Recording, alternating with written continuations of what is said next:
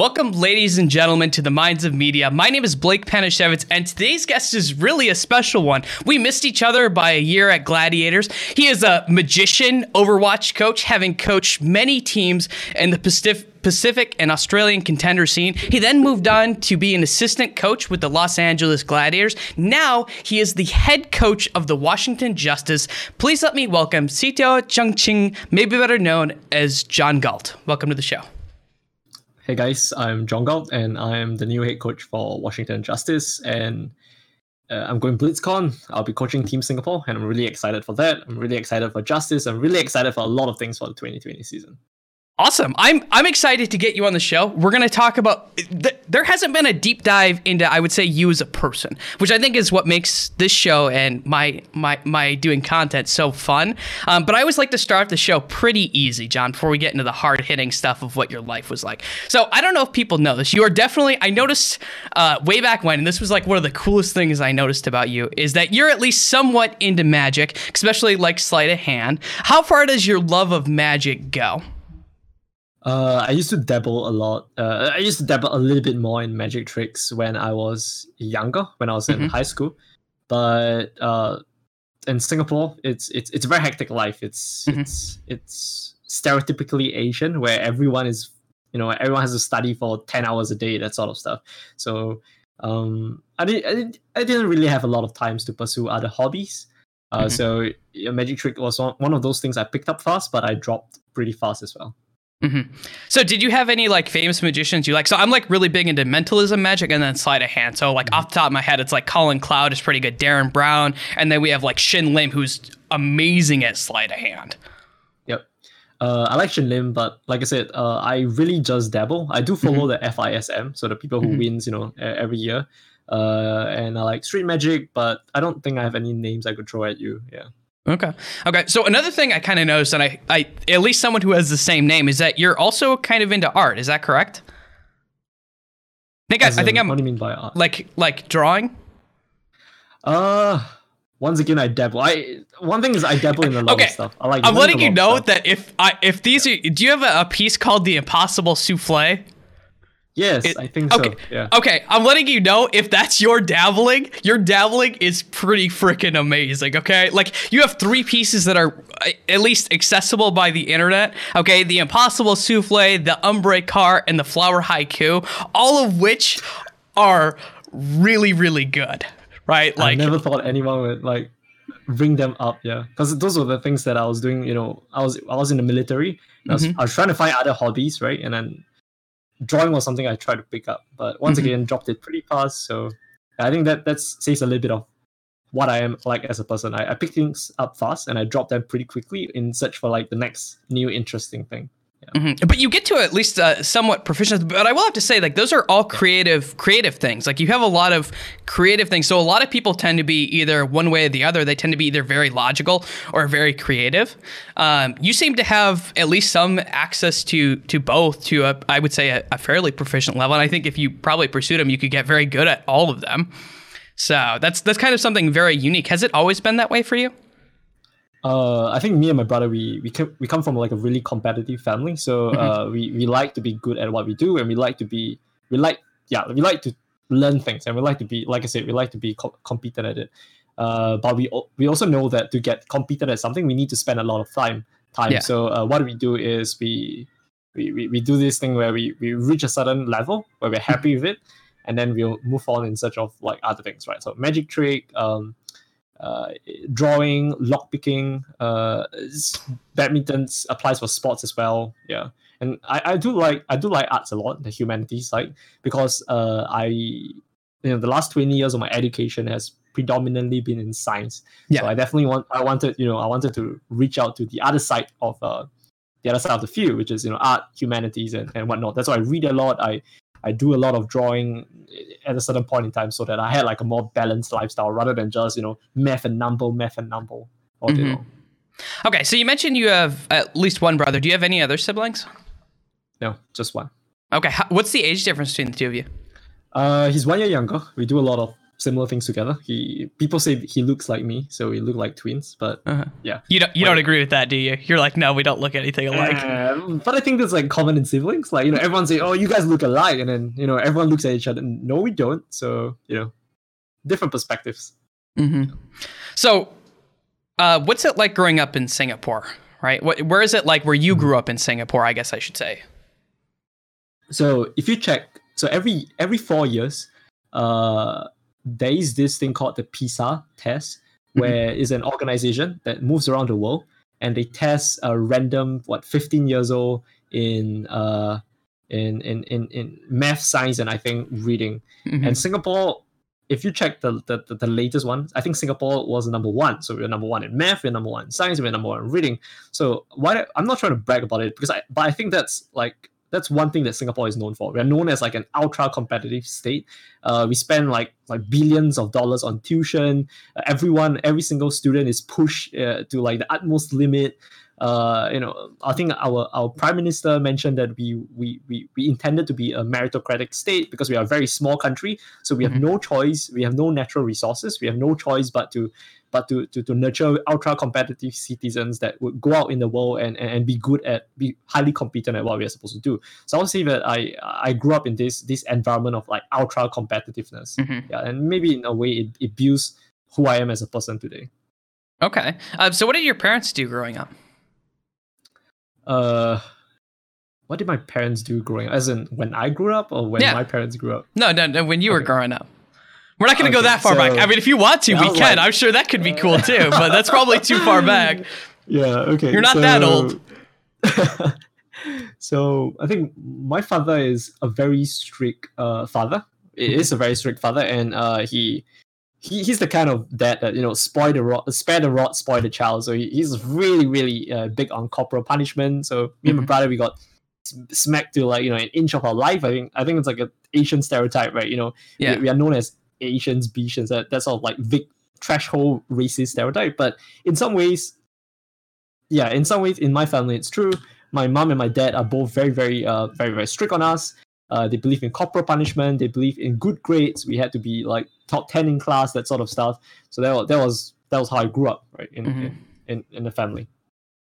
What's it like growing up underneath that style? Do you think that's a good thing, a bad thing? I mean, there's definitely benefits to it, but I could also at least in a lot of Eastern cultures, like I heard like things like suicide rates are actually pretty high, and depression and stuff like that. And I wonder if maybe some of this stuff leads to that because you're forced into the society.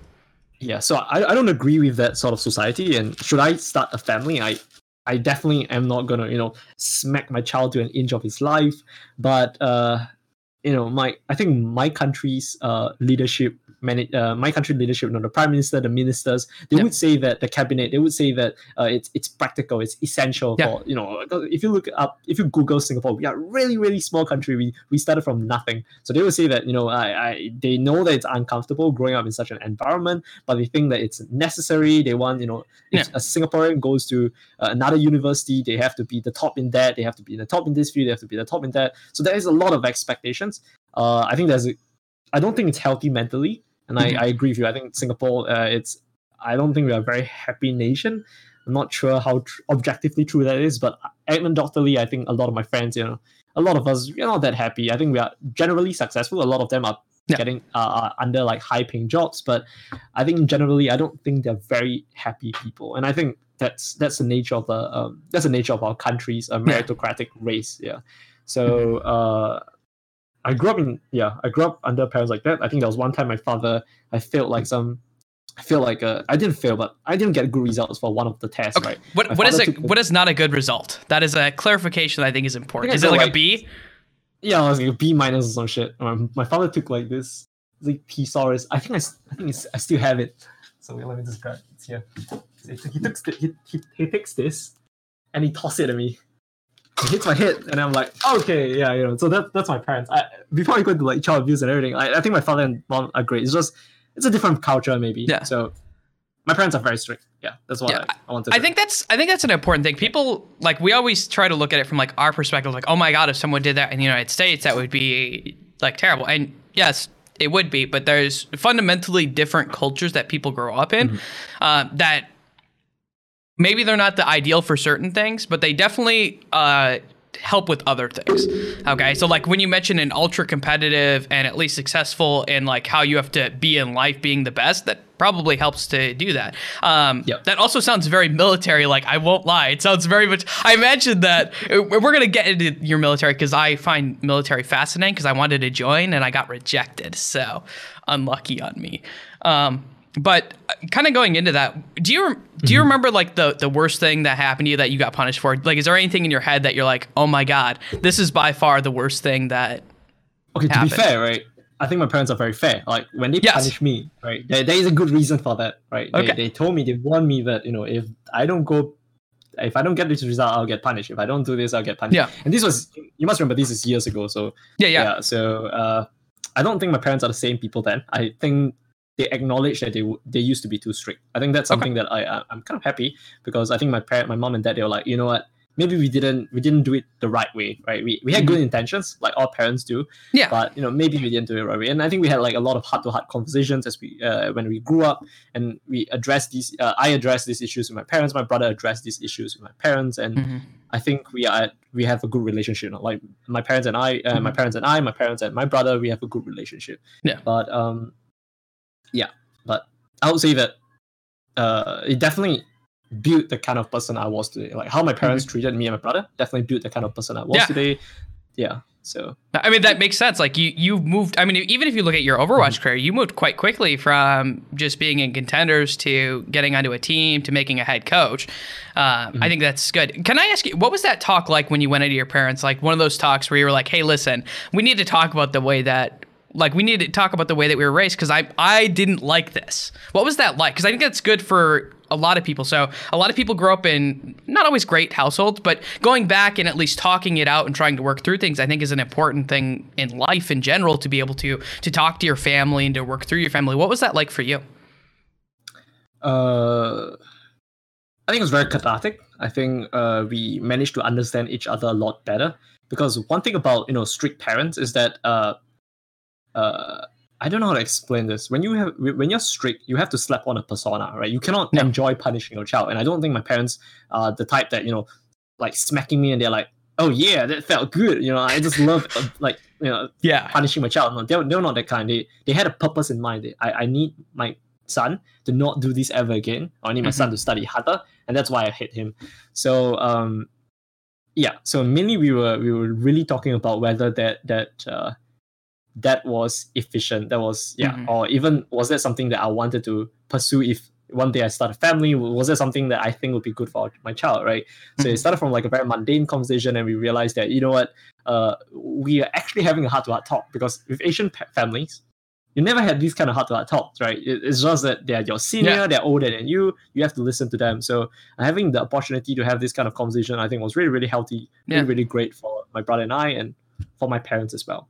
Yeah, that's something that I've noticed talking with different people from over. I've had people. So Evie Feng, her family comes from Ham Tornado. Her family comes primarily from China. I've had Susie Kim on here, who her family is from Korea. And I noticed there's this aspect of family that kind of runs through at least both of those different cultures. You mentioned this kind of almost like the same thing, where you have to respect your elders and family is really important. What does that family dynamic look like? Because it's very different from most of the states, I would say. Like, from what I've seen about people in different cultures, their association with family is way more important than like my family. I don't talk to like any of them really, very rarely. So we spoke about different culture, and that is still true, because like I think America, correct me if I'm not wrong, correct me if I'm wrong, but is that like a culture where you turn 18 and you have to you should find your own apartment and a place to stay, that sort of stuff? That's very common. I know when I was 18, I moved out and I didn't want to live with my family, and it was like, as far away as I can possibly get, I will. Stigma with living with your family, right? That sort of stuff. So in Asia, there isn't such a stigma. Like you're seeing. If you leave a family, it's like a normal thing, because one thing, housing is really expensive, really expensive, and in Singapore, housing is controlled as well. So you can't even you can't own a house unless you're married. So like our government has like very strict policies.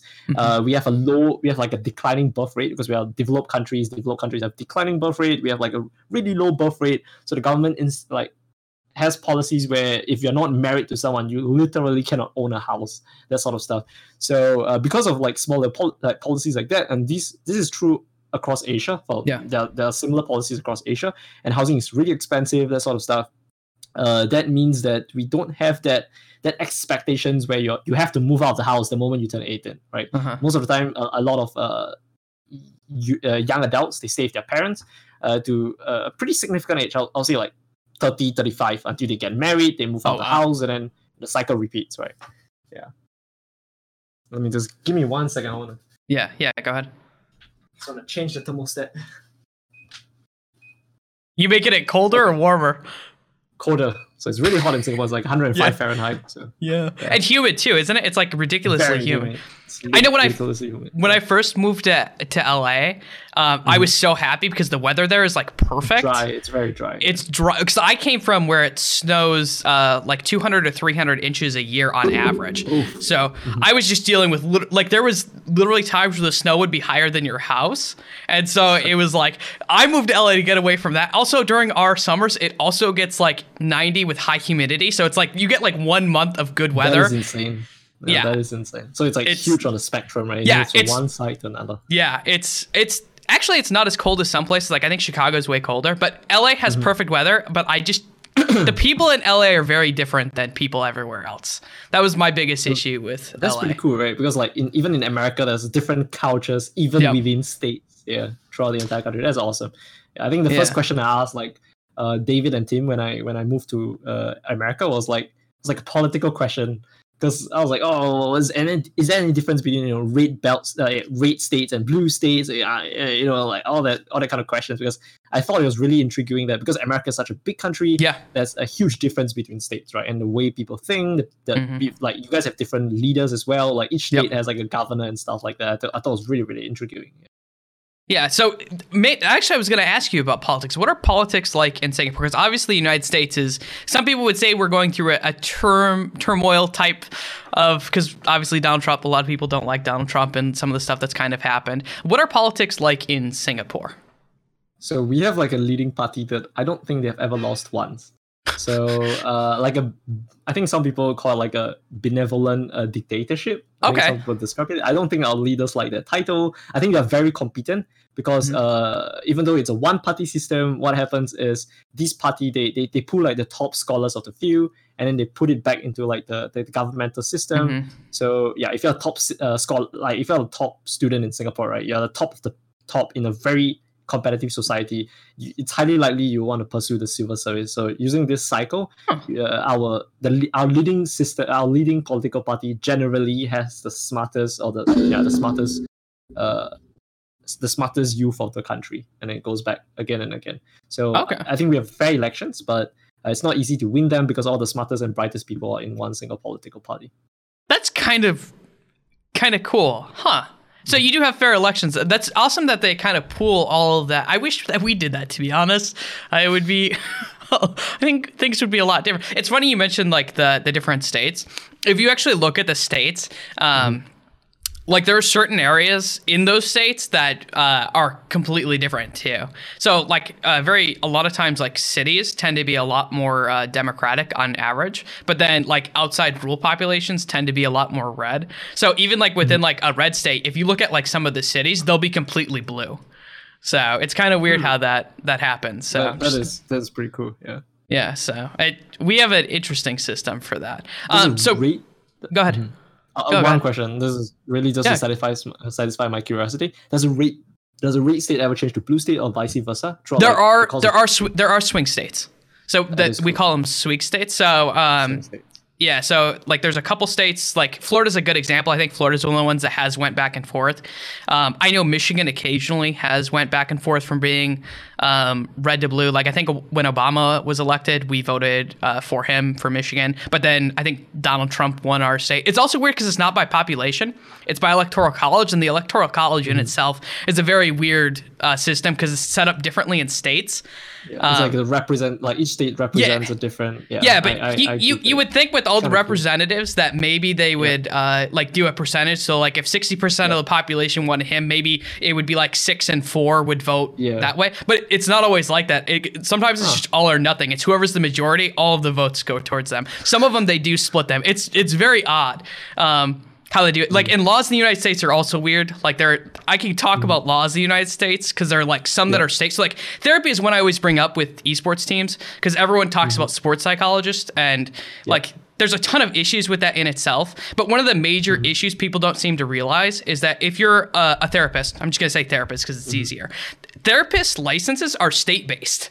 So if you travel with a traveling season that is going to be happening here soon to Texas, guess what? That therapist cannot work with your people in Texas because it's based on where the location of the client is. So America is like made of multiple countries. With kind of, standards, something like that. Yeah. Some of them are federal, where it's across the board. So like for some of them so like for example, weed is illegal federally. Okay, like marijuana, it's illegal federally, but in certain states it's legal. So, which means that I know if a federal agent arrests you, they can still charge you federally, but you can't be charged by a state agent. I know it's whack. I can see a lot of like loopholes and a lot of like interesting arrows pointing, this area, that area. Yeah. When you start delving into that stuff, it is annoying. That's what it is. It's just annoying. So looking at your life in school, obviously you had very stereotypical Asian parents, you said. So I'm assuming that they really wanted you to push school. Did that allow for like did they push like other extracurricular activities too? Like any sort of sports, debate, speech, anything like that? They didn't push me towards that regard, but I was in, there's an expectation. Well, it's not an expectation. It's literally compulsory for every student in Singapore to pursue one co-curricular activity is what I call it, CCAs. So all of us must take up one activity. So mine was debates. I also was in hockey, floorball. I think that's about it. So sports, badminton, table tennis, debates for one. Yeah. Okay. Did you like those aspects, or were those just things you like? Did you do the same thing where you got to a proficient level and then you just quit them too? Yeah, something like that. Yeah, but I enjoyed them like tremendously because studying was very stressful. Like no one likes studying, right? Yeah. So those CCAs, right? Those mandatory CCAs was actually like a period of time where you could meet friends and you could like find new friends and compete in things that are not math and science and English. So I think we all really, really enjoyed. I think most people really enjoyed like the community behind CCAs, even if it's mandatory. What's the language of Singapore? English, but we have to learn one more language. So I have to learn Chinese. So I'm fluent in Chinese and English. Okay. What style of Chinese? Some of my classmates will be fluent in English and Malay, for example. Okay. So you have to learn English +1. Interesting. Can I ask why the country's language? Because I'm assuming that Singapore's main language wasn't English all the time. It wasn't. So, it was Malay at first. Yeah.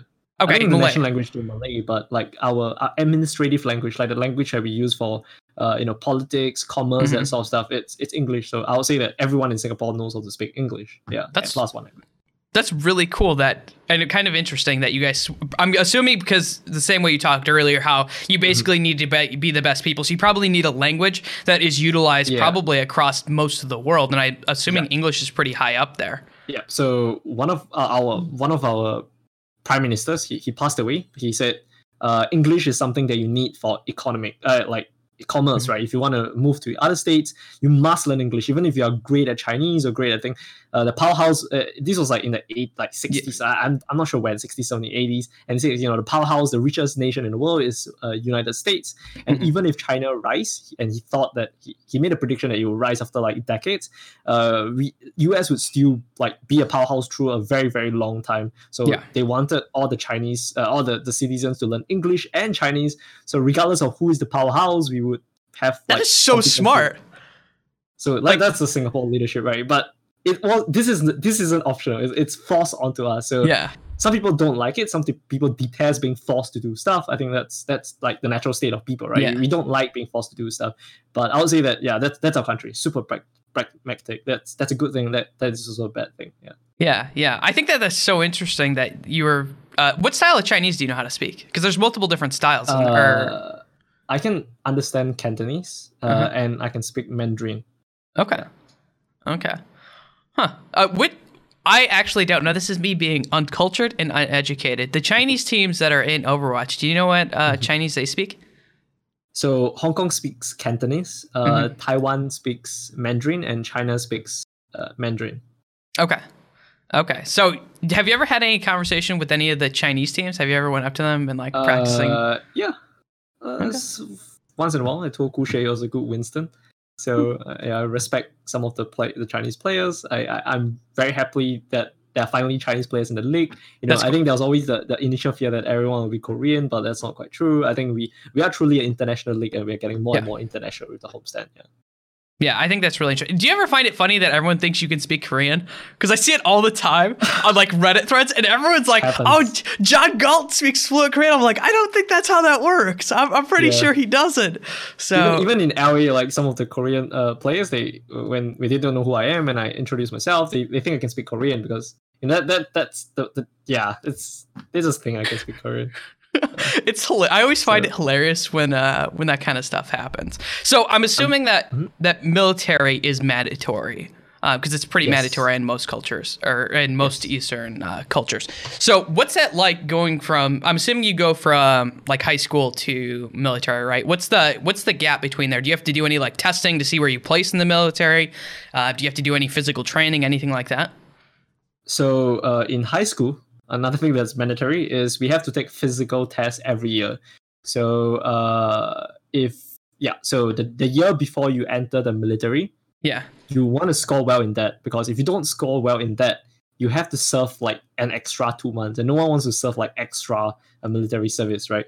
So I barely passed my physical examination. I think you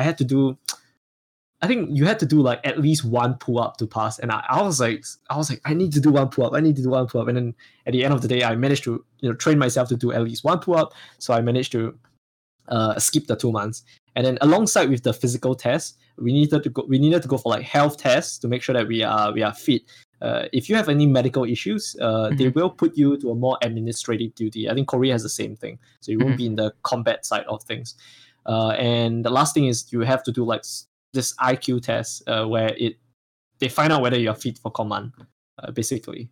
Yeah. So you have to do three sets of tests, right? Interesting. And so the health test, the physical test, and if you fail any of those, you get an extra 2 months. If you fail the physical one. Okay. Yeah. So the health and the physical are different, right? The physical one is how fit you are, but the health is like you could be unfit but still healthy. Okay. Yeah, you could be obese but still healthy. I can relate to that. I can relate to that on my doctor says I'm healthy. I'm working out now, but soon we will be fit and healthy. Yeah. I actually lost. So after I don't know if you put on weight during the season. I know that my first season I put on a ton of weight, like 60 pounds almost. I'm a very bad stress eater, so that is how I deal with things. So, but I lost all of that, so it's been good. Awesome. Yeah. So being healthy and being fit is always great. Yeah. I think it's really important. Physical, but for the mind as well. Yeah. I think it's really important. I do not plan on stopping this time, no matter what happens. So, but kind of looking at this fitness, what is going into military? You obviously took your test. How did you do on your test? And what did that mean for where you got placed in military? You never know how you do in your test. Yeah. So it's really, you just do the test and then you head on to recruit school, which takes about I think 2 or 3 months. So that's the basic training, right? You learn how to not be what they call it. You learn how to not be a civilian, and then you're forced to sort of subsume your identity. Like you're just like one of like you're not given. You're just called like recruit, right? You're not called your name because. Yeah, you're supposed to. They want to dehumanize you. They want you to be functionally part of a system, and the easiest way to set anyone up for a system is to remove as much of their humanity as possible. Not sounding terrible, it's actually very effective. I'm just throwing that. Boot camps are very effective. Yep, boot camps are very. The first 2 months, right? Boot camp, right? If you are fed. Like if you don't fit the fitness criteria that army sets out, then you have to do 4 months. So no, like I said, no one wants to do 4 months. So I did 2 months of that. I really disliked it, but I don't think there's ever anyone that likes it, because boot camp is just horrendous. Like I would say boot camp is worse than even like when I did harder stuff in military. The boot camp is always the worst aspect, because you came from like a very cushy life. I was waking after high school. I was waking up like 4 a.m. I'm playing computer games. I'm chilling with my friends, and it's straight from that into 5 a.m. wake up calls, right? And then like 5-kilometer runs and like 50 pounds, 50-pound backpack, 50 miles, that sort of shit. So yeah, boot camp was horrible for everyone, including me, but we learned a lot. So. And that's Do you have any stories about boot camp that you kind of look back and reminisce on? Like when you see a player who's like complaining, you're like, oh, you think you have it bad? This one time at boot camp, this happened.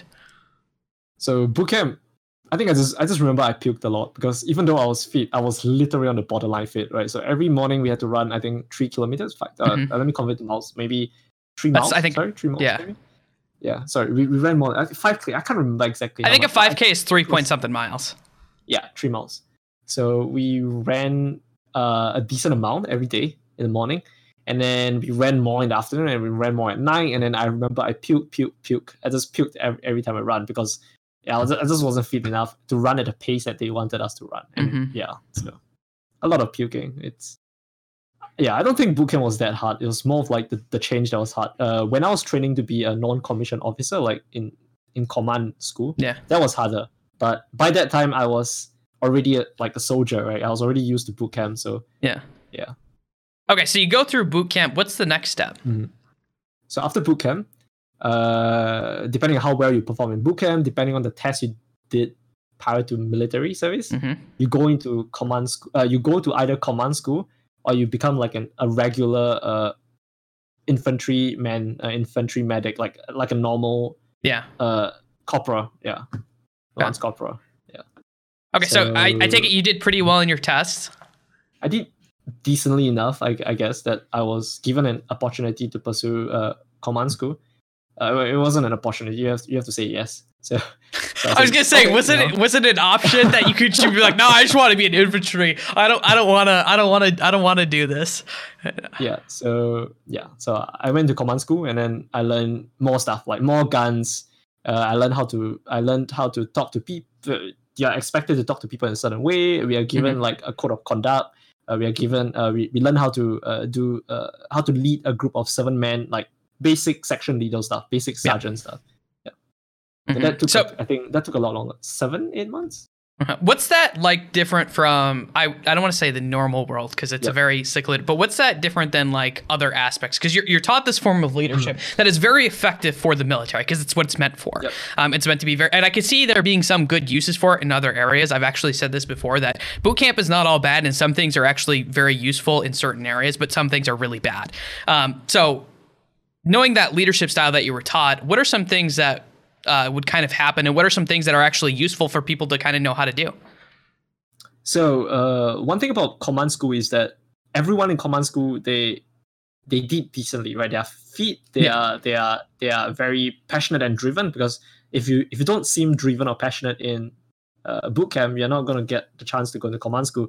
So I think it was a lot different, because in boot camp, there are some people that just wanted to pass the 2 years uneventfully, or there are some people that wanted to try their best in everything, right? They wanted to be the marksman, they wanted to be the leader, they want to be the everything. So command school, you have people that you have an entire battalion full of people like that, right? So that was different, because now you're competing against people who wants to compete, who wants to be the best, who wants to be leaders. So I think you learn a very different thing there. And also, not to mention, I think out of like a platoon of 20 plus people, I was like the smallest size guy. I was the lightest, I was the smallest. So it was not fun for me, because I was always the last guy, that sort of stuff. So I'm not gonna say, I'm the fastest guy, I'm the strongest guy. I was actually like the last guy in almost every single route march and every single physical test.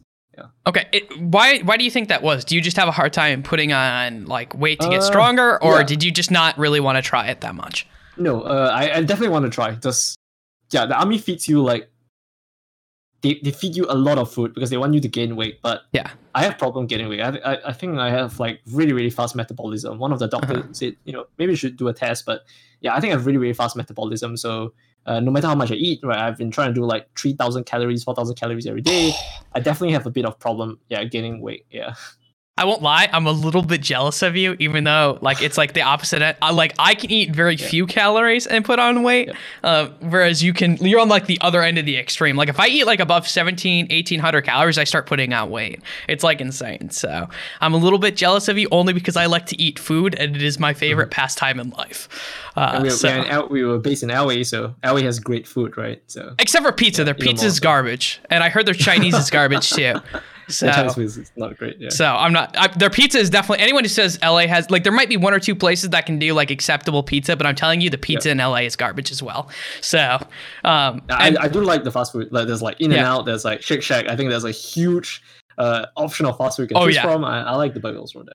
Yeah, the burgers are good. I don't like In-N-Out as much as I like Five Guys, but that's just mine. But it's also incredibly unhealthy. Chick-fil-A is amazing. That's true. Oh my God, the milkshakes at Chick-fil-A. That's what gets me. Oh my God, you're making me crave food now, John. It's not fun. Looking at, you mentioned command school. As you're going through command school, obviously everyone's kind of learning to be a leader and take over. Like, is there a point where you actually get your own group of people that you're leading all the time? In command school, you sort of take turns. So you are leading, but every single week, a different person steps in to lead the platoon. And those leaders, you are given like a temporary rank, right? But it's never fun, and you sort of never want to be in that role, because if you're in that role, the sergeant majors, like the officers, the higher ranker, they really lay it on you. So they're like, if we have to wake 5 a.m., these guys have to wake like 3 a.m. that sort of shit. So it's to sort of replicate the if you're a leader, right, you're not the guy who does the least. In fact, it's the opposite. You're a servant leader. You're the guy who does the most, right? You do more so that your man gets to do like less, or your man gets to work more efficiently. So so every single week it rotates, and every single week someone gets like fucked by the guy. Oh, is this like a... No, you can swear. I don't give a fuck. You can swear all you want. Yeah, you can swear. Have fun. Yeah. Every week some different guy gets like hard fucked by like the superiors, right? Why are you late? Why are you late? Why are you doing this? Why are you doing that? So, 3 extras, lots of punishment on this guy. So everyone sort of dread having their turn comes in command school. Yeah, I actually think that's a good thing to learn. I always talk to, I've talked to different coaches about this before, like modeling. Like, you should be always, any behavior you ever want someone else to do, you need to model it better. Like, you need to be like the priming example of this thing, so that way people are more apt to buy in and do it. Because if you can't, so exercise is a good one. Like, everyone's like, oh, players should be exercising. No, everyone should be exercising. If you want players to exercise, literally everyone needs to do it. Coaches have to exercise as well. And if the coaches don't exercise, right, and aren't showing out there doing it, then why would the players ever want to? How do they know it's important, right? Because if you say it's really important, it's so important for work-life balance, and it's great mentally, but then your players are asked to do that, and they're like, as a coach, you are also stressed out. You have a lot of work to do. So work-life balance and your mental state should be as important as us, right? So why are you doing it? They start to suspect, implicitly, maybe you just don't believe in the concept. It's just making them do it. So that's a big part of leadership. Yeah, I think that's something with coaching I've always found very interesting, is a lot of times people like to do as I say, not as I do. And just like through behavior science itself says it's a very flawed model and does not work at all. Like just looking at it, it's very interesting that some people take that approach. Whereas if you're really going to be a leader and do these things, you have to put that's one of the reasons why, like, even like when I was with Gliders, I would work out with players. And I was like, okay, if I'm going to ask you to do any of this, then I will do the same thing. Okay, if I expect you to be emotionally stable, I will show you what that is like and how to do that, and I will model that behavior, because it's really important to do that. And I think that's an important aspect of, like, we need to model and be the best people that we can be, so that way players can also be the best people that they can be. So, rant over. Agree. Rant over. Occasionally I get on mini rants, John. I'm sorry. Looking at after command school, where did that lead you then?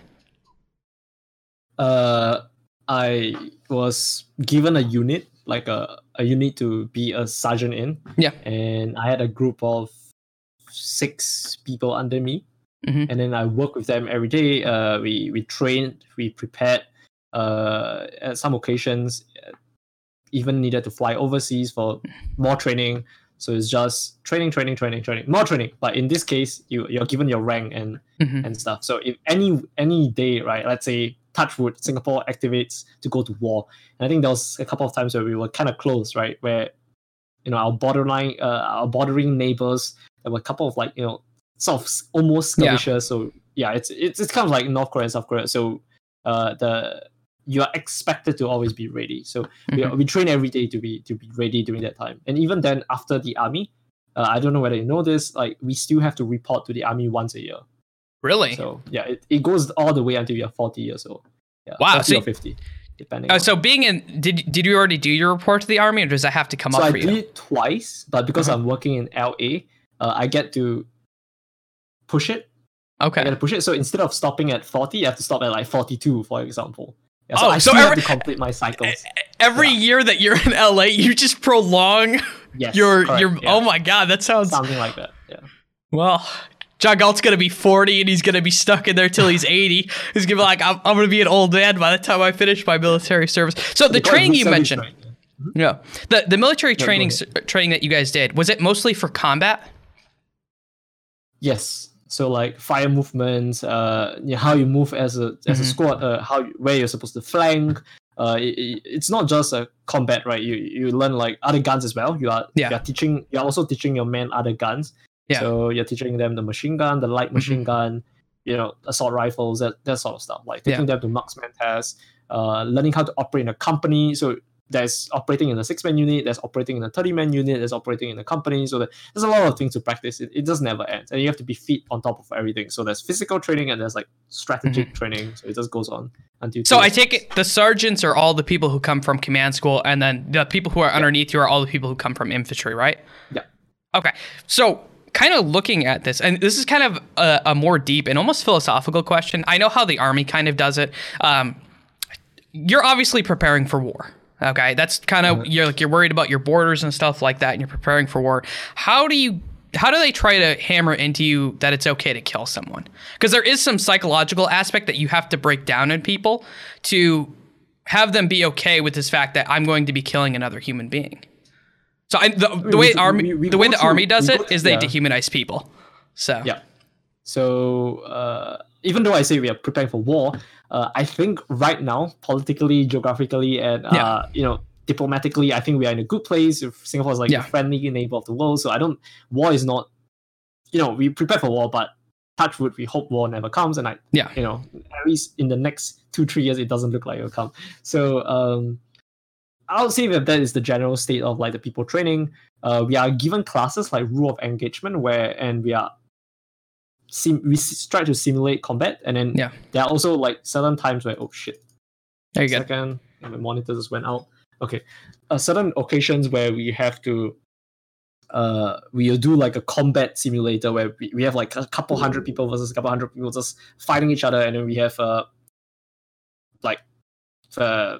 gears that allow us to simulate who gets hit and who doesn't, right? But it's never the same as actual warfare, and I hope it never comes to the part where we get tested. But so I think, like I said, I think we train for that by the dehumanizing aspect. I don't think there's anything more, but neither is there anything less. So are we it's prepared for war? I guess we can't really find out until the war starts, and we'll find out whether all these training is actually like helpful for us. But hopefully we never get that day where we find out. Yeah.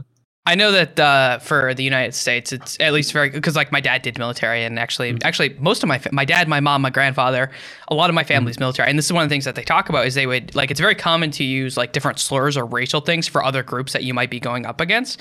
And it's the reason that they do that. And this is terrifying, but also on like a level of intelligence, is if you remove the name from someone and you put something like degrading on them, the value that you have for that person's, like if you know you're going to kill someone whose name is like Joseph, right? That has meaning to you, right? And Joseph has 2 kids that you're removing him from. But if you can remove those kind of barriers, if you remove those barriers. Yeah, I would say that in the military, people change a little bit, like how they conduct themselves in the military. Because, before that, I was in school, everyone just speaks like a student. Once you go in the military, people started to use like dialects, like started to use curse words and shit. So people were very aggressive in the way they speak as well. Yeah. And then there were, of course, fights in the army. It's more like masculine, not like testosterone driven. So the way I speak now, like as a sergeant, I speak differently. I don't speak the way I'm currently speaking now. So, and you expect to speak differently. I can't speak like that to my men and command the same amount of respect. For example, I had to be more aggressive. I had to be more decisive, and this is what I want, and this is how we're going to do it. If you don't, I will punish you, as in my role as a sergeant, that sort of stuff. So. Yeah. You have to play a role, and that role has certain responsibilities to it. One of the things I want to talk about is kind of roles, because obviously being a head coach, is very different, I would say, from being a sergeant, and I do not think you can look at those in the same way. And I feel like people who do, you are probably going to. I'm not going to go into like my players and go like, "Hey guys, stand at attention." Yeah, it's not going to happen. Yeah.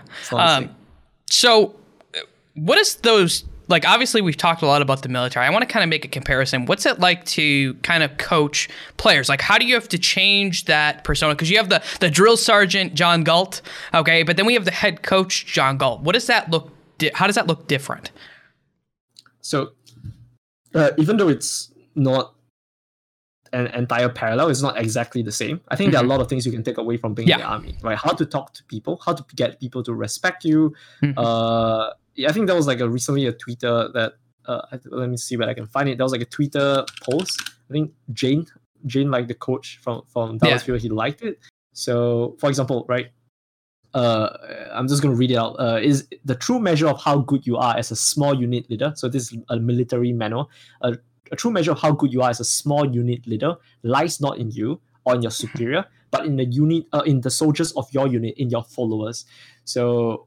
Yeah, so when the description of condition, blah, blah, blah, blah, when all your soldiers score high in each of the following tests, then your leadership is up to standard. So good leadership is not based off a single person. If you are able to give good speeches, if you are able to move in a certain way, talk in a certain way, it doesn't mean jack for leadership, right? You can only see good leadership. You can only tell whether that's a good leader based on the people under you. So if the people under you are confident in their own ability, if the people under you are confident in the ability of their other soldiers, their other teammates, or their other players in Overwatch, if the people under you are confident in their own skills in Overwatch, and the people under you are confident in your leadership, when the people under you have all these conditions, then that proves you are like a good leader. So even though not the same, right? Being a sergeant and head coach is not the same. You definitely learn stuff that you can take away in the head coach position, right? How to talk to people, how to talk to people one-on-one, even hopefully, I'm not really talking about my role as a head coach, but right now, but I'm thinking back to Gladiators. Even if, say, a head coach needs to chastise someone or criticize someone, even how you criticize people, it needs to be done in a very specific way. It needs to be done in a manner that your players learn from it, and your players are not going to think that you're just being unfair, right? Yeah. And you don't want it to be damaging either, right? Like, you don't want it to be. I think that's the hardest part. Is like, if you're going to do, like, I always say, I don't like to use chastise. This is my weird psychology person. I always like to say that it's good to set up consequences for actions, and especially if those consequences can be known beforehand. Like, the more that you can do that, like, these are the consequences for certain actions. You almost mentioned your parents. I think that's an extreme example of throwing the book, but you knew the consequences, and so you know the actions that you have to take. I think that's probably the best way, because then it's a choice on the person whether or not they want to change their behaviors around. Yeah. So they know it's fair, right? You don't want to play it, or anyone for that matter, at the end of the day, if you think that league is fair, because they set out everything for you, right? They tell you that if you do this, this is going to happen. I expect you to do this. You should do this. And you agreed, like, even beforehand. What do you think? You think that's fair? And then they go, yes, right? So everyone has to be on the same page, right? Yeah. Yeah, I think that's super important. Like, getting everyone to understand what the rules are, what are the consequences beforehand is huge. For like a team and working with the team, and I'm very excited to see what Washington does with you in leadership, because I greatly like some of those philosophies there. I think they're going to be very beneficial. So kind of looking at command school, you were in there, you had your unit after command school, you were doing all of this training. Did you basically just do that for like a year and a half? Yes. Okay. Military is 2 years, so we trained for a year and a half, but yeah.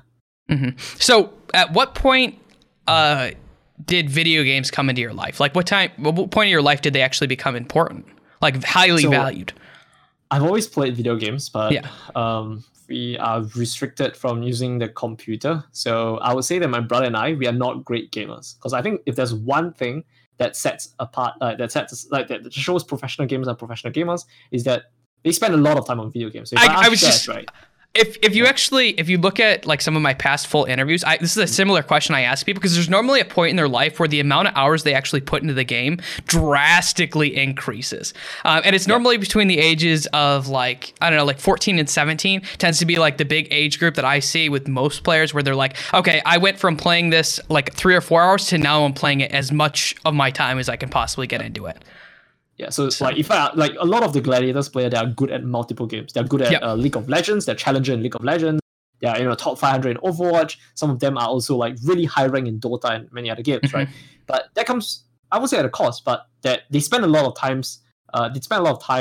Sharpening their skills in that game. So for like Shaz or whoever, right? They have like thousands and thousands of hours in Call of Duty. That doesn't include League of Legends. They have thousands of hours in League of Legends as well. Blah blah blah.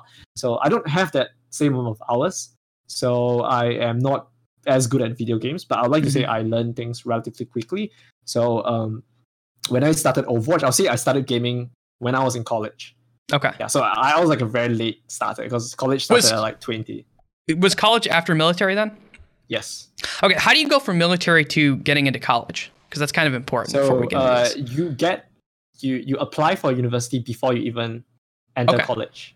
You apply for college before you even enter military, and then once you enter military, the school puts you on hold for 2 years, and then they start your study. It's all like grouped up in one program in Singapore, right? Because everyone knows that you are mandatory military. Yeah. Okay, that makes a lot of sense. So, what did you want to? Okay, do you pick like specific degrees when you're 18? Like when you're applying for school? It's exactly the same as any other country. Okay. How do you, like, especially after 2 years of life experience, what do you do if you don't like that choice that you made back when you were 18 and not as intelligent? Then you're fucked. Okay, that's what I was wondering. That happens a lot. That happens so much among my friends, right? They start studying and they realize, wait a goddamn minute. Like, I think I hate this degree. I hate my life, that sort of shit, right? But they're out, they're earning like 4K a month, they're earning 5K a month. They're like, doesn't make any logical sense for me to reverse turn and take up another degree. So I think most of them are contented financially, but I don't think they are very, very happy. But then again, I don't think this is like a Singapore thing. I think this is like a global thing. So I just wasn't sure if you could change or if people routinely change, because I know it's pretty common. I changed majors. I changed majors 3 times. So I went from like psychology to like music, sound design to music education, back to psychology 4 times. Okay, and I was like, by the time I went back, I was like, okay, I'm fairly confident. But that took me like 3 years. I was not educated enough in knowing what I wanted to do for my life for like 3 years, and I could just see like 18, you sign up for something, you go do military, you get out, and like, oh, I have more life experience, I know what I like in the world, and now you're stuck in an engineering degree for 4 years, and you're like, kill me, please. Yeah, you're kind of stuck in it though in Singapore. There's a lot of expectations. It's a lot of like, it's not easy to switch degree. It's very, very, very hard. You have to have a good reason, this sort of stuff. So yeah. Okay. So a lot of regret in that field. So you signed up to be an engineer, okay, and I believe you were, is it an electrical engineer? I think that's, okay. So when you get out of college, or when you get out of military and you're going to college, did you still want to be an electrical engineer? No, I did not like, I think me and Shifo shared this. I think Shifo was actually okay with his degree, but because we both did electrical engineer, but I hated the degree. I don't think the degree was for me. Yeah, I like engineering as a concept, but I'm not. I think this is a new thing. Maybe for people who are not so accustomed to engineering. Engineering, there are many, many different sectors, right? There's like electrical engineering, there's materials, engineering, there's chemical engineering. Yeah. So I like engineering as the concept of like building stuff and everything, but I don't like the pedantic aspect of, I want to build stuff. I don't want to look at the nitty gritty part of everything.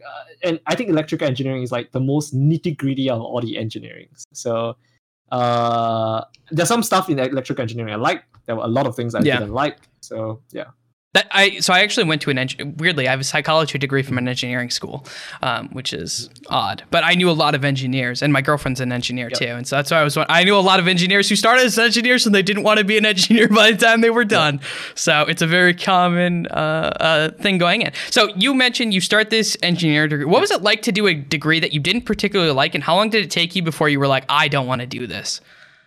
Okay, so one of the way I I won't say I sort of escaped from all the high stress in doing something I didn't like was I invested myself into Overwatch, right? Because Overwatch just came out 2016.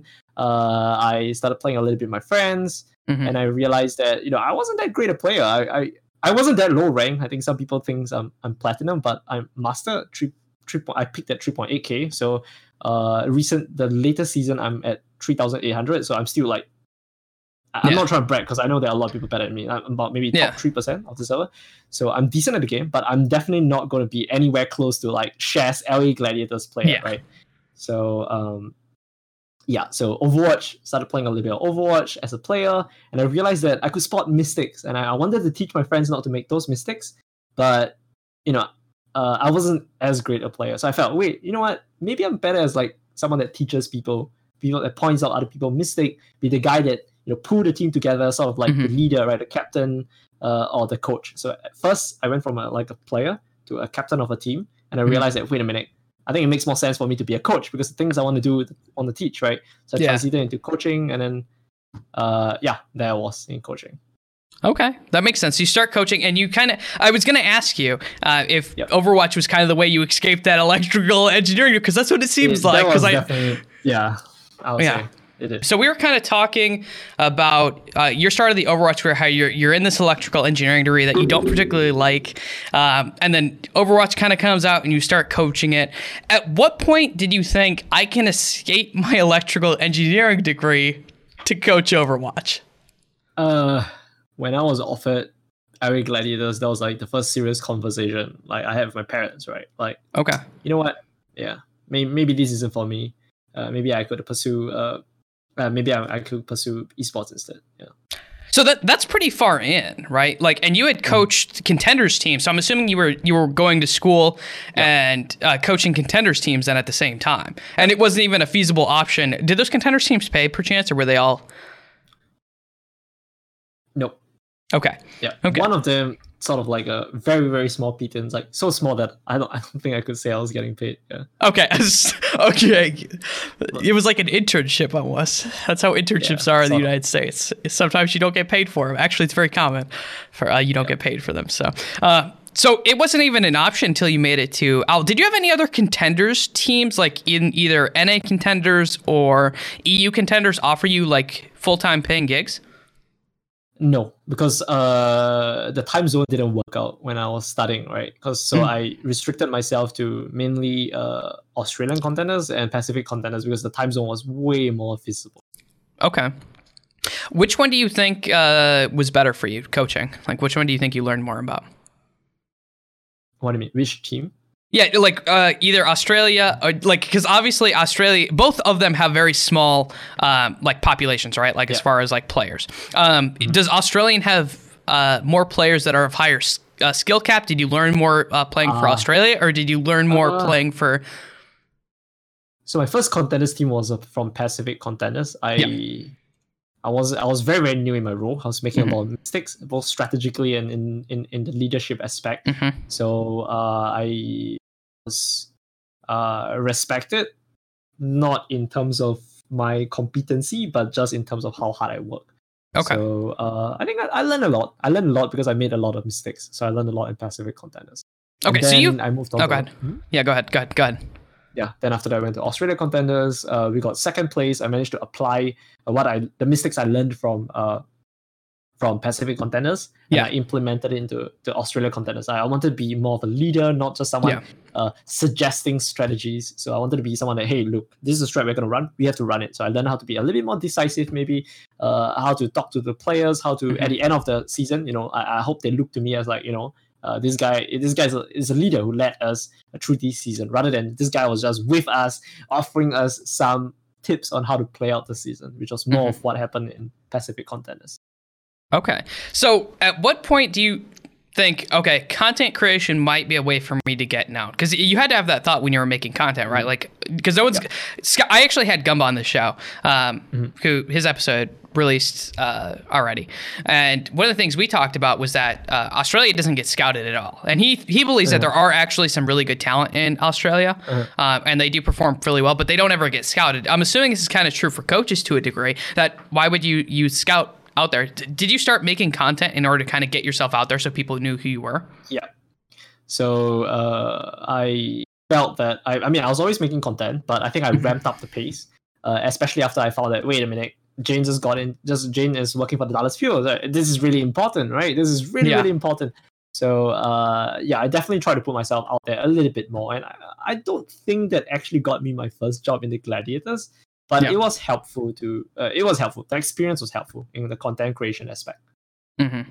Do you think that everyone should kind of look towards making content? I don't think it gets you a job. I will say that. I don't think making content gets you a job, but I do think it helps people at least know who your name is. Yeah. And I think that's important. So, that's super important.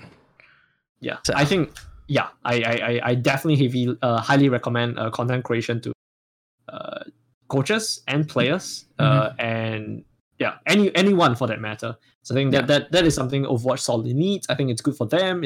The only thing it's not good is probably for your sleep, because it takes a lot of time, right? If you have to be a good coach or a good player, plus the content creation aspect, that's going to take a lot of time out of you. Yeah, I can speak from doing content now that it does take a lot of time. A lot of time. It does. Well. It does. I find it very rewarding though, so which kind of helps. I find it a lot of fun. I'd almost rather make content than play games now. That's the point where I am. I'm like, if my choice is to play games or like record one of these, I would first of all, I love recording these because I get to like pick someone's brain for like an extended period of time. So it lets me socialize. The best thing is when you upload whatever content or you stream, and then people interact with that content, and you're like, you know, it pays off. Right? It's not just like an isolated thing outside that only me know of it. People are interacting with it. People are finding value in it. That's when it really, really, really awesome. It's really, really awesome. Yeah, I would agree 100%. So you start coaching contenders teams.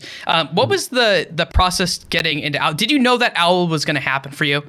Were you one of those people who was like, I'm going to make this happen no matter what? Not really. Yeah. I was like, you know, if it happens, I'm going to give it a shot, because, you know, I don't want to graduate from engineering and be stuck in like a 9 to 6, 9 to 7 job, and I'm at my table and I'm thinking, shit, you know, I was actually coaching contenders. Maybe I could have just continued the path, and maybe it would have led me to Overwatch League, or maybe it would have led me to something I would have been happier. But yeah, so I decided to, you know, send in my resume to Gladiators, and the funny thing is, my resume wasn't even accepted by Gladiator. So that was like a single filter, right? The manager had like a filter, and then there was like DP, right? DP had to see it and had to say whether it was good or bad, and then pull you in for interview. And then apparently all the resumes, mine was like cut at the start, and then mine went to like freaking like spam or some shit. And then David went through the ones that were recommended to him, like NA contenders and EU contenders, right? Because I'm like a no-name from like smaller region then. Yeah. So, and then I think David said, okay, all these guys are not great. At least he told the team manager, these guys, I'm not impressed by these guys. We need more guys. We need to widen the net. And then that's when all the other entries, right, all from all over the place came in. So, yeah. So, because Gladiators had like an open coaching application, I submitted it. I didn't get a response. And then, you know, I was kind of lucky in that, you know, yeah, my thing, he widened the net, and then my slipped through. Yeah. So I feel like that almost jumps to like the discussion about scouting then. Yep. Like, do teams scout effectively? Because, like, very realistically, if they would have done their original scouting, JohnGalt would not exist in Overwatch League well, maybe you wouldn't now this year, but last year you wouldn't have. If they wouldn't have opened up that search and started taking other like applications.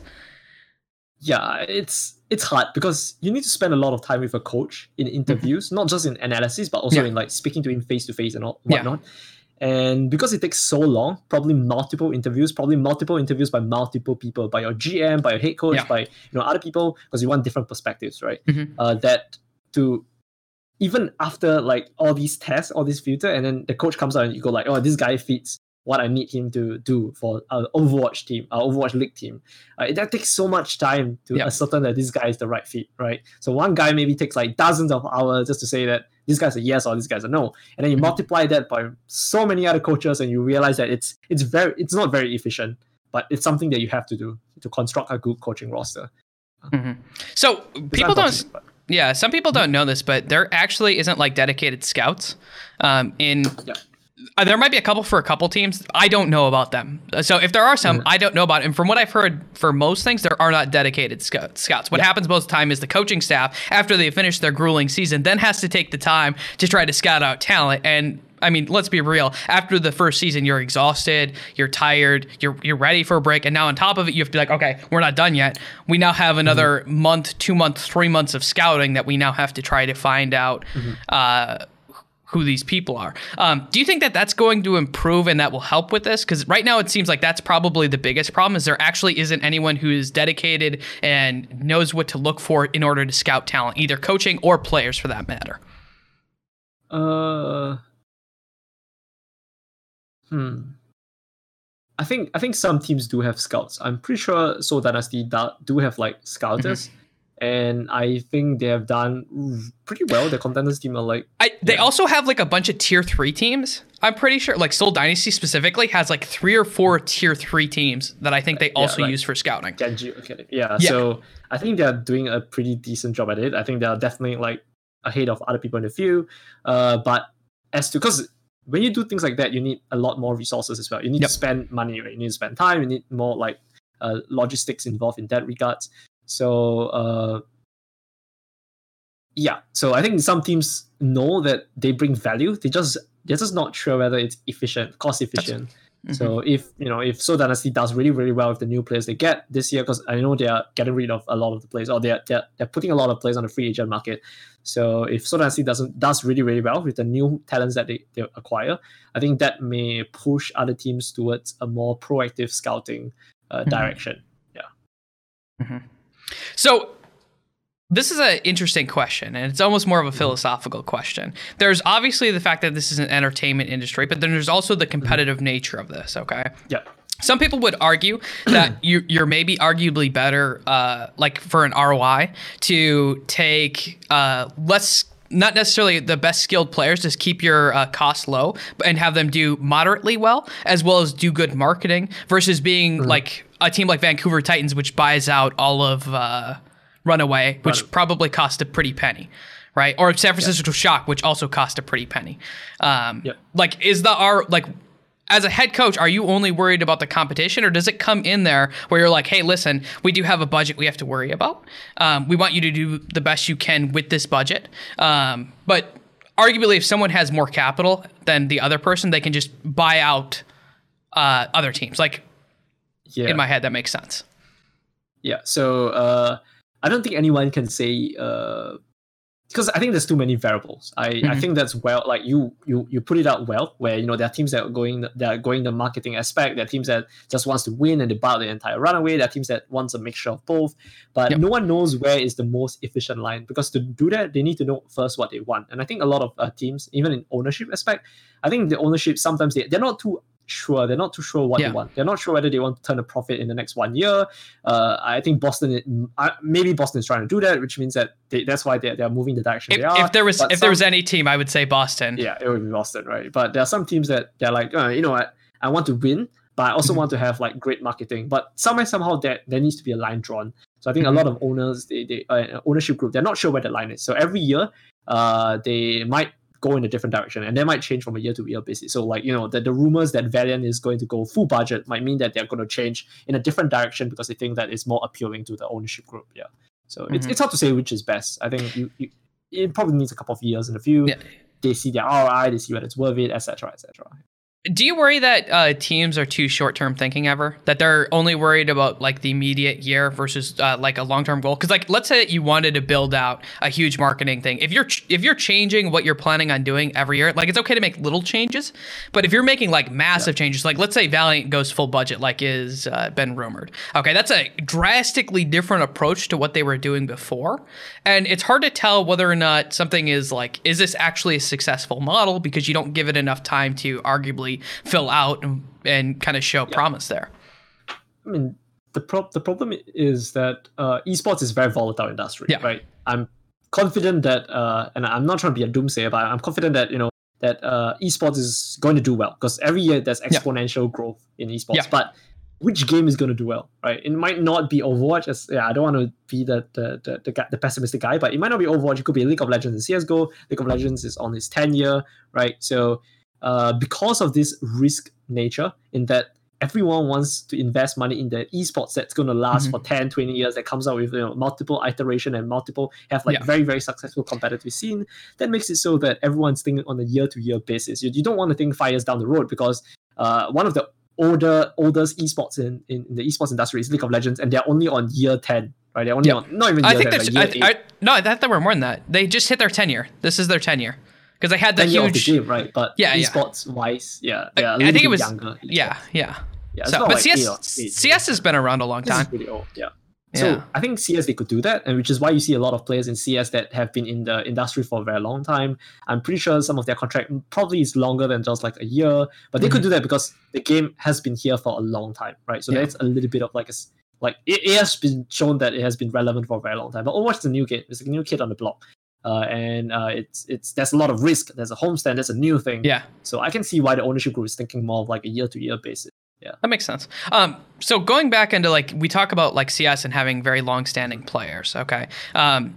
Do you think that will happen with Overwatch? Because the thing that worries me about Overwatch and like older players is that the game changes so much. And while like there's actually studies on reaction speed doesn't actually go down after like a certain age. It's like 0.05 milliseconds a year. But like your values and your motivations do change as you get older, which might be honestly a bigger factor than like reaction speed. Everyone likes to go to reaction speed, but I actually think like as you get older, you're thinking, oh, maybe I want to do something else besides playing 15 hours a day on video games.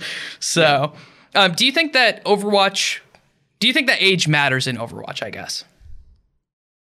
I think Overwatch is probably one of the games that it matters for. Yeah. Okay. A lot of Overwatch is about there's a lot of communication in Overwatch, and the communication tends to be quite complicated, where you have to deal with game plans, address game plans, and then unlike in different maps, right, you might even play different characters, different strategies. So there is a lot of communication. It's not like CS:GO where you hold an angle. There's still comms in CS:GO, but a lot of it is it's a little bit more intuitive, especially since CS:GO has been around for a long time as well. So everyone has played each map like thousands of times. So the comms structure in CS is definitely a lot different from like the comms structure in Overwatch. So I think Overwatch is more of like it's a game less about reaction and more about there is like the chess side of it, where there's a lot of setup, there's a lot of communication, there's a lot of like micro teamwork. So I would say reaction is actually not that important in Overwatch. Okay. Do you worry about meta changes a lot? Like, I mean, obviously you can't know, but as a good example, I think like MKL, when I had him on, who previously was with Washington when Wizard Jung was there, he mentioned that basically they weren't expecting GOATs to last as long. How do you build for this idea that quite literally the meta could shift one day and you're playing a different game? Yeah, so even in Gladiators, when I joined Gladiators, we had the coaches had long discussion, and we were very, very confident that the meta was shifting towards a flexible meta, like a very versatile meta. So we still had hydration, we had Surefall, we had hydration for that year. We have Decay as well, and Decay was seen as not just one of the best DPS, but was also one of the most flexible DPS. Right, there were other DPS like D-Ding, who was a really, really good Pharah, and a Doomface, etc. But Decay was the guy we wanted to pick up because he could play everything. He could play Tracer, he could play Pharah, he could play do it. So that was our theory, that being flexible is really, really important. So I think maybe Justice maybe a couple. I'm not sure because I don't have knowledge of what happened this year. I only came in at the end of it. But I would say maybe even if they say they weren't expecting GOATs to last that long, I think maybe they prepared wrongly. Like they didn't look at they didn't look at all the options they have on the board. Otherwise, they should know that Blizzard patches for the last few years have been very volatile. Right? Yes. A meta could last for a long time, and it has generally lasted. Like Mercy has lasted for a really long time. Multiple metas have lasted for a really long time, and when it changes, sometimes it does it really abruptly, and it changes to a totally different thing. So you really need players that are willing to learn, that really love the game and are willing to play rank and just grind out different characters, right? And also inherently flexible players that enjoy learning. And that was something that we prioritize in Gladiators, or we try to prioritize in Gladiators. That's something I'm still trying to prioritize in Washington Justice. Yeah.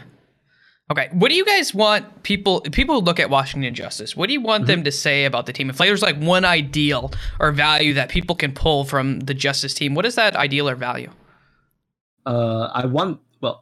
I have a lot, so it's kind of hard to say. You can give me more. Give me more. Let's go through because obviously it's good to differentiate, especially a new identity, new value, because this is a new team. Yep. This is not the same team that was last year. You guys have went through. You've changed your upper management completely. You've changed your head coach. You've removed some of the assistant coaches before. I'm assuming you're looking for assistant coaches now. You're changing players up. You've already picked up Roar, and so like this is a completely new team. So what's this new identity that's going to be out there? So First of all, I want the team to be a family. And I think that me and Lin, we share very, very similar vision for the team. We want to be close. Yeah. Regardless of whether we go the mixed team direction or like a fully Western team direction, I want everyone to speak to each other. And I have plans in how I want that to happen. Because Gladiators, I think in many regards, we were close, but we weren't as close as I think the coaches liked, right? There was always like, that's one of the disadvantages of a mixed roster. It's hard to communicate our intents, right? There's always misunderstanding, etc., etc. So it's something that I don't want to see in Justice. I really want Justice to be a family. And secondly, I want Justice to be a really, really aggressively smart team. I'm a coach that believe in like aggressive gamers, right? I want to head into a match against the number one team, and I don't want the players to be afraid. Right, that's the kind of rationale I want, and I have plans for that. Interestingly, there was something I had. There was a problem I had with the Singapore team. At first, they were really scared, and then I did some. I helped them along the way, and then I think team at least in the region. So that's something I envision for the Justice team. I want them to feel like a family. I want them to be really aggressive, and I want them. Lastly, and I think most importantly, I want them to have fun. I think that is really important because I think there's a lot of people that sort of burn out, in Overwatch.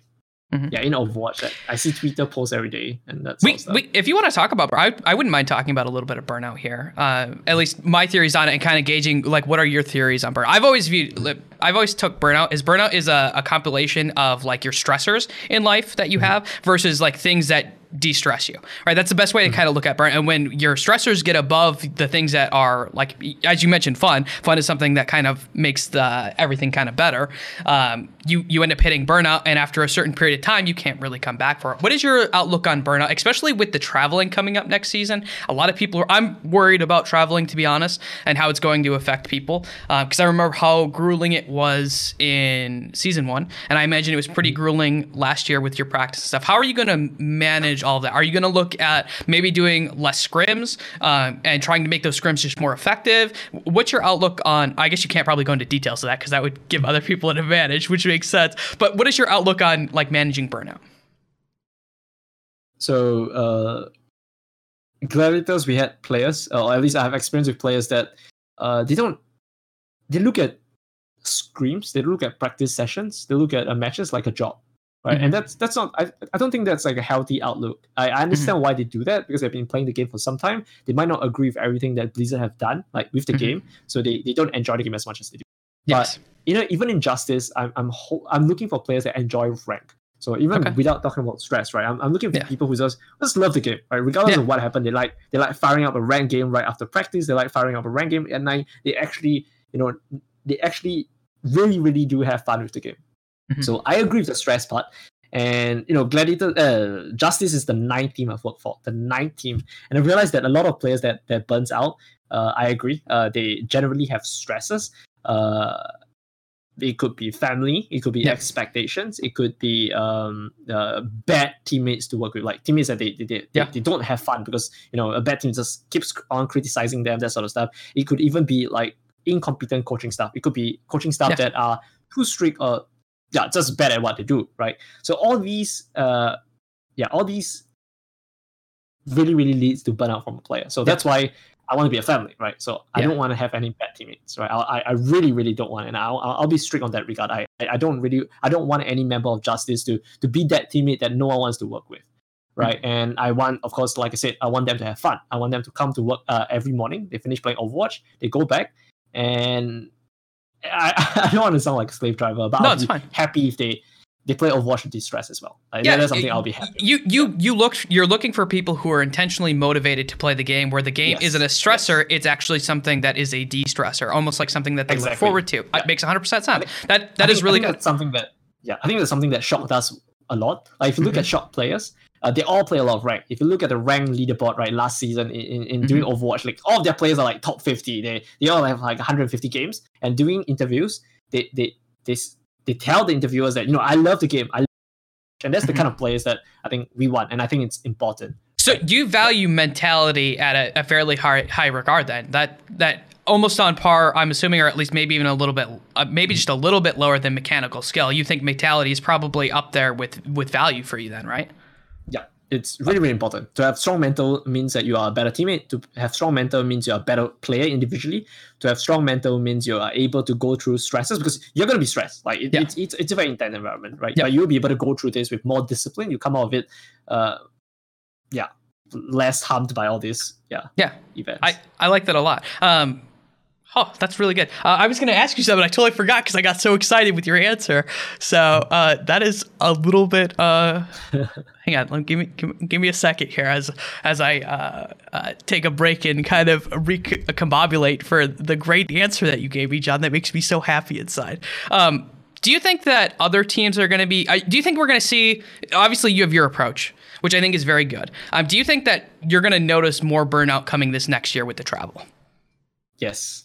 Definitely. I think a lot of players are already tired from the last season, and a lot of players that were tired last season were already tired from the previous season, right? And then every season is from a season straight into a World Cup, and there's generally very little rest. And not only is there very little rest, I think players are generally not good with how to rest. That sounds weird, like knowing exactly how to relax, right? Yeah. But they don't. Like there was a player in Gladiators chess, right? He said if there's no screams, he feels weird, but when he screams, he does get tired, and that's a great attitude to have in a player.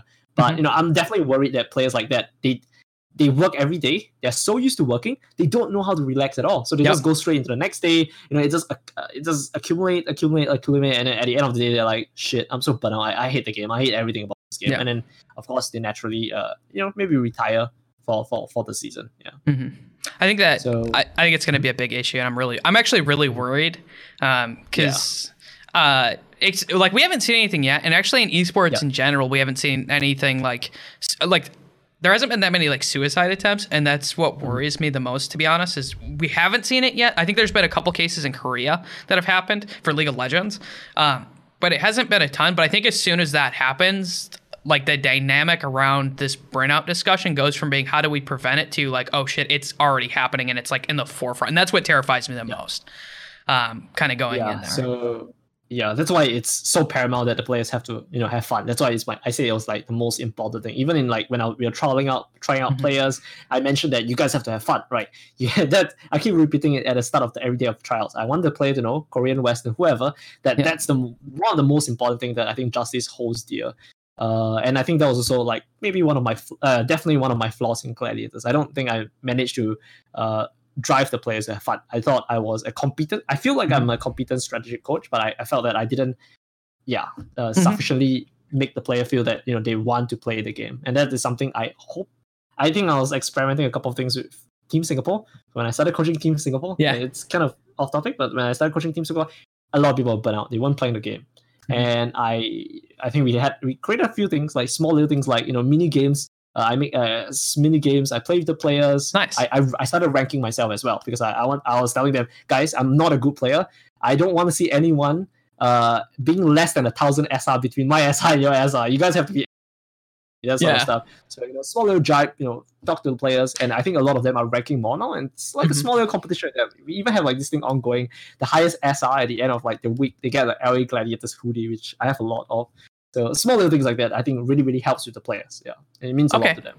I want to ask you something else about your coaching. What do you think the relationship between a player and a coach should be? Because boundaries are something that I think you have to be very careful with boundaries, and how much those boundaries blur between being a coach and being a friend, right? Where do you see the relationship between a coach and a player? So there was, in my time in the army, there was a superior I really, really, really respected. This guy, I felt like this guy was a disciplinarian. He wasn't afraid to punish a soldier when the soldier made a very bad mistake. But he was a very, very fair person. And he was a very empathetic person as well. Even after he punished you, before, after, he would listen to your tech, and he would go, you do understand why I'm doing this, right? That sort of stuff. And he knew when to be stern, he knew when to be empathetic, and I think that's a very, very hard line to draw, right? Because if you're overly nice, as high as it says, sometimes players, sometimes soldiers, they take advantage of that. Yeah, you right? get manipulated. But exactly, you get manipulated. And it's I mean, it even happens in like, you know, parent baby relationship. It's kind of human. It's kind of human nature. If we can push the bounds, we generally will. Yeah. So so if I'm too overly empathetic, that's not great. But if I'm overly strict, then the players are not going to see me as a guy that actually listens to their problem, right? So I would say that I understood how important that is from the start. And I went through, like I said, Justice is my 9 team, but I team 1, team 2, team 3, team 4, team 5, team 6, I was just failing. Even now, I'm not a master at the craft, because it's a very hard craft to master, right? But it's something that I'm aware of the importance, and it's something that every single different team I try to change something that I thought I did wrong in the previous team I worked with. So I think I'm a little bit better. I'm confident I'm a little bit better at knowing when to draw the line between how strict I want to be and between I want to still be a listening ear to the player. You want to be like someone that they respect enough to come talk to you about issues, but understand that you're going to be fair and consistent with any sort of consequences for the actions that they do. Yeah, well put. Yeah. It's my job to reiterate those things in good, clear ways. Also, I used to teach people how to do stuff like that, which I thought, like parents, I used to actually teach a parenting class. And so that was one of the things about being a parent is if you're too loose or you're too nice, you're actually hurting your child. But if you're too hard, you're also hurting your child. It's finding that actions have consequences and you need a balance there. And so that's really good. So you're going to be going to BlizzCon with Team Singapore. Obviously, Singapore does not have as much talent even in the player, but how do you guys think you're going to do in a BlizzCon? Is it more of a let's all just have fun? We're going to go there. We're just going to have fun. That motto you won there. We know that maybe we're not going to be the best team. If you upset people and actually won the entire thing, that would be probably like the best promotional marketing material you could ever have going into Washington. But what's your guys' goal going into BlizzCon? Yeah, so we want to go there and upset people. Yeah, we are practical. We know that we're not gonna go like a Team US and Team Korea. They're so bad at the game. You know, it's just gonna crash them easy. Everyone's rational, right? But we think we can pull off some upsets. It's a little bit to do with luck as well, because the current system of the BlitzCon makes it hard for. It's a little bit RNG because I think it's single elims. So yeah, if you face like a strong team on the onset, then maybe you get eliminated. But I think. I'm confident we are one of the stronger teams there because of what I've seen in scrims, because of the things we have worked through together. We are improving day by day. We went from one of the weaker teams in the Asia Pacific region into, you know, being able to scream like strong Korean teams and being equal. So I don't want to raise everyone's expectations, but I would like to say we are a very dangerous underdog for the World Cup. Cool. So I have one last question for you. This has been I've enjoyed my time. I don't know if you've enjoyed. If you didn't like your time, I'm sorry. It's too bad, John. It was really fun. Yeah, it was really fun. Great question.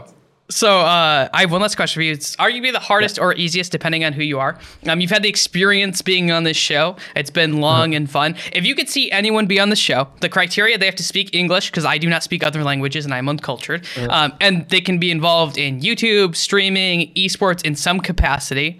Who would you like to see on the show? If you pick someone I've had, I'll let you know. Jian or Arrow. Those are good picks. Okay, cool. Well, that's all the questions that I have for you, John. It's been a pleasure. If you would like a soapbox to go plug all your stuff or say something, now's your time. I normally don't get it, but if you want it, you can have it. Support the Washington Justice. We will be a good team. We are going to be a good team next year, and we are going to blow your mind. Okay, I think that's a good ending note for everyone out there. This has been The Minds of Media. My name is Blake Panashevitz, and until next time, I hope you all have a wonderful day. Thank you.